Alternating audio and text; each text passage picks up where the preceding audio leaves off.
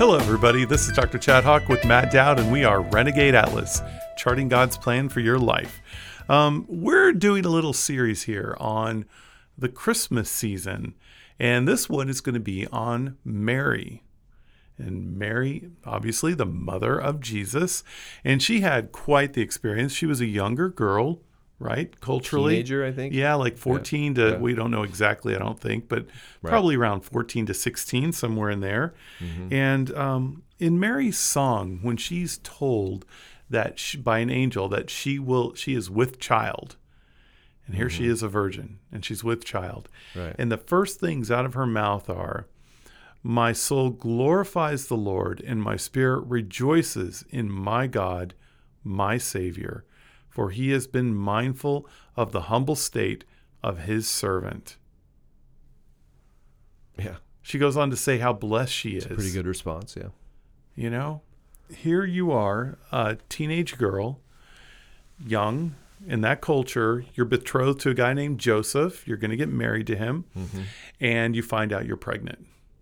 Uh-oh. Right. What do you do? Right. I mean, yeah, it must have been mixed because she seemed to have an understanding that this was from God. Absolutely. But then culturally, you know, on the earthly plane, it's kind of bad news. Yeah, it's kind of... Like I could be killed for this, like we talked about with Joseph. You know, he had the right to divorce her, humiliate her publicly, or have her killed, or all three. Right. And, you know, how's he going to respond to this? How is her parents? How are they going to respond? Right. You know, did they pay a dowry, you know, to Joseph to marry her?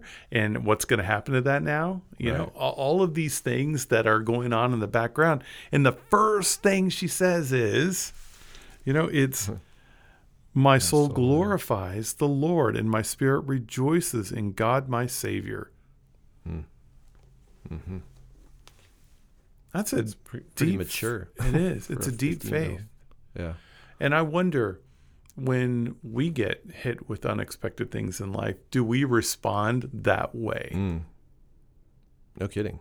And this is before we had the teachings of Jesus himself and Paul, you know, and the whole New Testament telling us to rejoice always in all things and, you know, in persecution and trials and suffering. Yeah, we are under Old Testament law here. Yeah, right. Yeah. Like pretty heavy under it. Totally. Yeah, not just Old Testament law, like the evolution of the Pharisaic or whatever. Yeah. You know, how they added rules and stuff to it. So it's pretty oppressive, really. Very oppressive.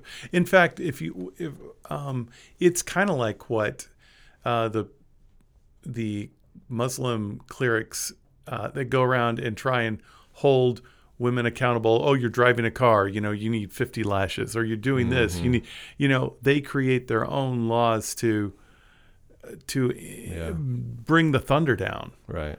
To persecute, to exert control. Yeah. So there's a lesson in this. The lesson number one: how do we respond to trials when they hit? And one of my favorite verses, in fact, it may be my very favorite verse, is "Do not be afraid of sudden fear." Do not be afraid of sudden fear. Yes. Where's that? It's in the Bible. Oh, thank you. Okay, come on. Got it. Do not be afraid of sudden fear.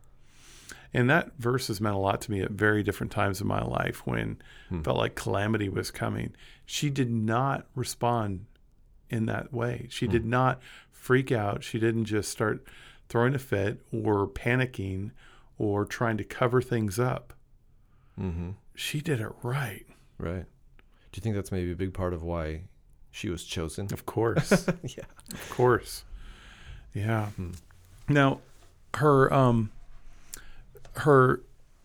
Elizabeth visited her. Okay? And do you remember Elizabeth is pregnant? Yeah. When she visits Mary, and her baby jumps. Okay, Right. John the Baptist, who she's pregnant with, jumps and stirs. Yeah. You know, in the womb. Yeah. In the womb, because he knows Jesus is there. Yeah. Yeah. Right. It's just amazing how all this is so connected. And Mary and Elizabeth are two women who just their faith level, their trust level, their commitment level is just off the chart. Yeah, where did that come from, do you think? Yeah, it only has to be, a provision from the Lord. Purpose, a plan. They were appointed, they were anointed, they were selected, they were set apart from the beginning of time for a time like this. What was it that happened with Elizabeth? Was she visited by an angel also? Yeah, she was. Yeah. I sure think that that's like a key factor, that maybe gets overlooked a little bit. And with Joseph too, that we were talking about before, the visitation from an angel has got to help a lot. And, right? Yeah, well, it does, but it's also got to be about the most intimidating thing to ever happen. Oh, I'm sure. No kidding. I just am thinking about the idea of hearing from God, in whatever form. I don't think the angelic visitation is as, even then was as common, but we're hearing this is a pretty big story, big deal. So the angels are real involved. But even today, how can we translate this to our listeners now and what's going on today? Are we still able to hear God instruct us, speak to us, inform us of what's going on, if not in that exact way, in some way, to help us with our faith? Because I think on our own, we're kind of doomed not to get it right. You know what? I think that we don't ask. Yeah, right. Here's the kind of opposite side of that question. What if we were bold enough and had faith enough to ask the Lord for help, and he did, and he actually answered? What would we do? Yeah, we would. I think I know. What are you sure? I think that we would live a lot more fearlessly. We would make those choices that we feel our heart leading us to do, and not necessarily resigned to what our head tells us is prudent. Yeah.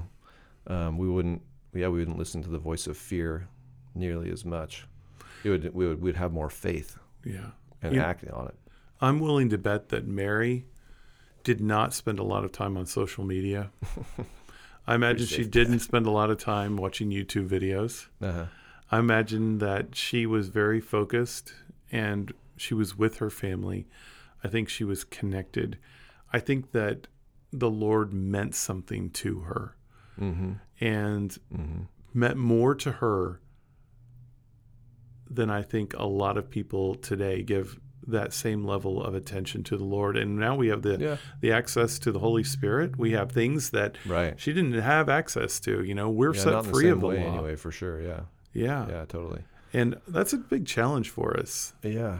Well, I wonder, so there's a couple things there. One, on the social media front, she obviously didn't have that, the way that we have it. Yeah. Because this is a few years ago. Yeah. Yeah. No, but they did have, there was still social pressure. Exactly. Big time, right? Yeah. And in any culture, but in that culture, I think social pressure was huge. And then what was the other thing? Oh, shoot, it just left me. I'll have to see if it pops back in my head. It'll pop back up. Yeah. But yeah, the social pressures, the stigma. Right. But also just before it even happened, her heart and mind were already prepared. And I think you're right, though. I think the visitation transformed it. Like it was the special sauce on the whole equation. Yeah. It was the missing variable that when it occurred and the voice of God spoke so clear and direct, it changed the course of her life forever. Yeah, totally. And that kind of reminds me of what my other thought was. And this, I was going to ask you about your experience in other countries. Yeah. Ghana mostly, right? Was it Ghana, Uganda? Yeah. You've mentioned to me before where you see a difference in the way people act, function, like in their faith, because of the fact that they don't have modern medicine, modern technology, other things. I was thinking maybe that relates back to what it was like for Mary, because they didn't have the modern things that we have, right? So they're more dependent, maybe. Very, very dependent. And it's interesting when when I want to know scripture, I'll pick up my phone real quick and I'll find it. Mm-hmm. Mm-hmm. When they want to know scripture, it's an ordeal. If they don't have it memorized, right. There's no concordance. Go to the synagogue. Yeah. Get a scroll. What was the protocol? They have to do these things. And for Mary, imagine her listening to every word when the Torah was read. Mm. And the promise. I mean, they all knew the promise.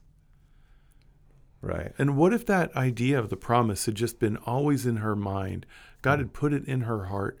And then when she found out she was going to be part of that promise come true, where there would be a Messiah.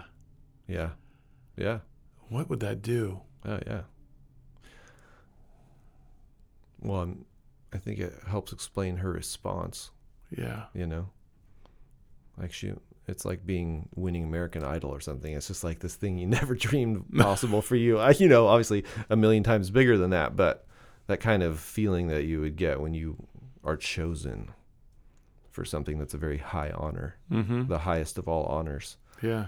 And here she is, a humble girl, marrying a carpenter. Yeah. So I think that's what we need to allow ourselves to have the same faith as Mary and to have the expectancy that she had. I think she had an expectancy going into it. Mm-hmm. And why don't we ask the Lord to show up and speak to us in our life in such a bold voice that we can't help but know it is the Lord. Right. Yeah. Yeah. It takes faith to initiate that, right? To open ourselves up to it. And then what I found is as we do it, then he answers, and that builds our faith. But sometimes we have to take that step without knowing what the outcome is going to be. Yeah, or even when the time will be. Yeah, right, how long it'll take. Faith without a time component, that's real faith. Right. If I say, I want you to do it by Tuesday, well, those are your terms, not God's terms. Right. Yeah. Yeah. All right, everybody. Well, there's an exploration of Mary as we get ready for Christmas this 2019 year. I want you to know we all appreciate you. And Matt, you want to share some thoughts on social media sharing? Yeah, we've been doing a lot more on Facebook. So Renegade Atlas on Facebook. We've been doing some little videos and whatnot, trying to get a little more exposure, build the audience. So we'd love it if you would share when those come up, or just go to our page and share a video or a post that you like with your Facebook friends. That'd be fantastic. That sure would. Yeah. Okay, everybody, have a beautiful day, and we will talk to you next time. Bye-bye.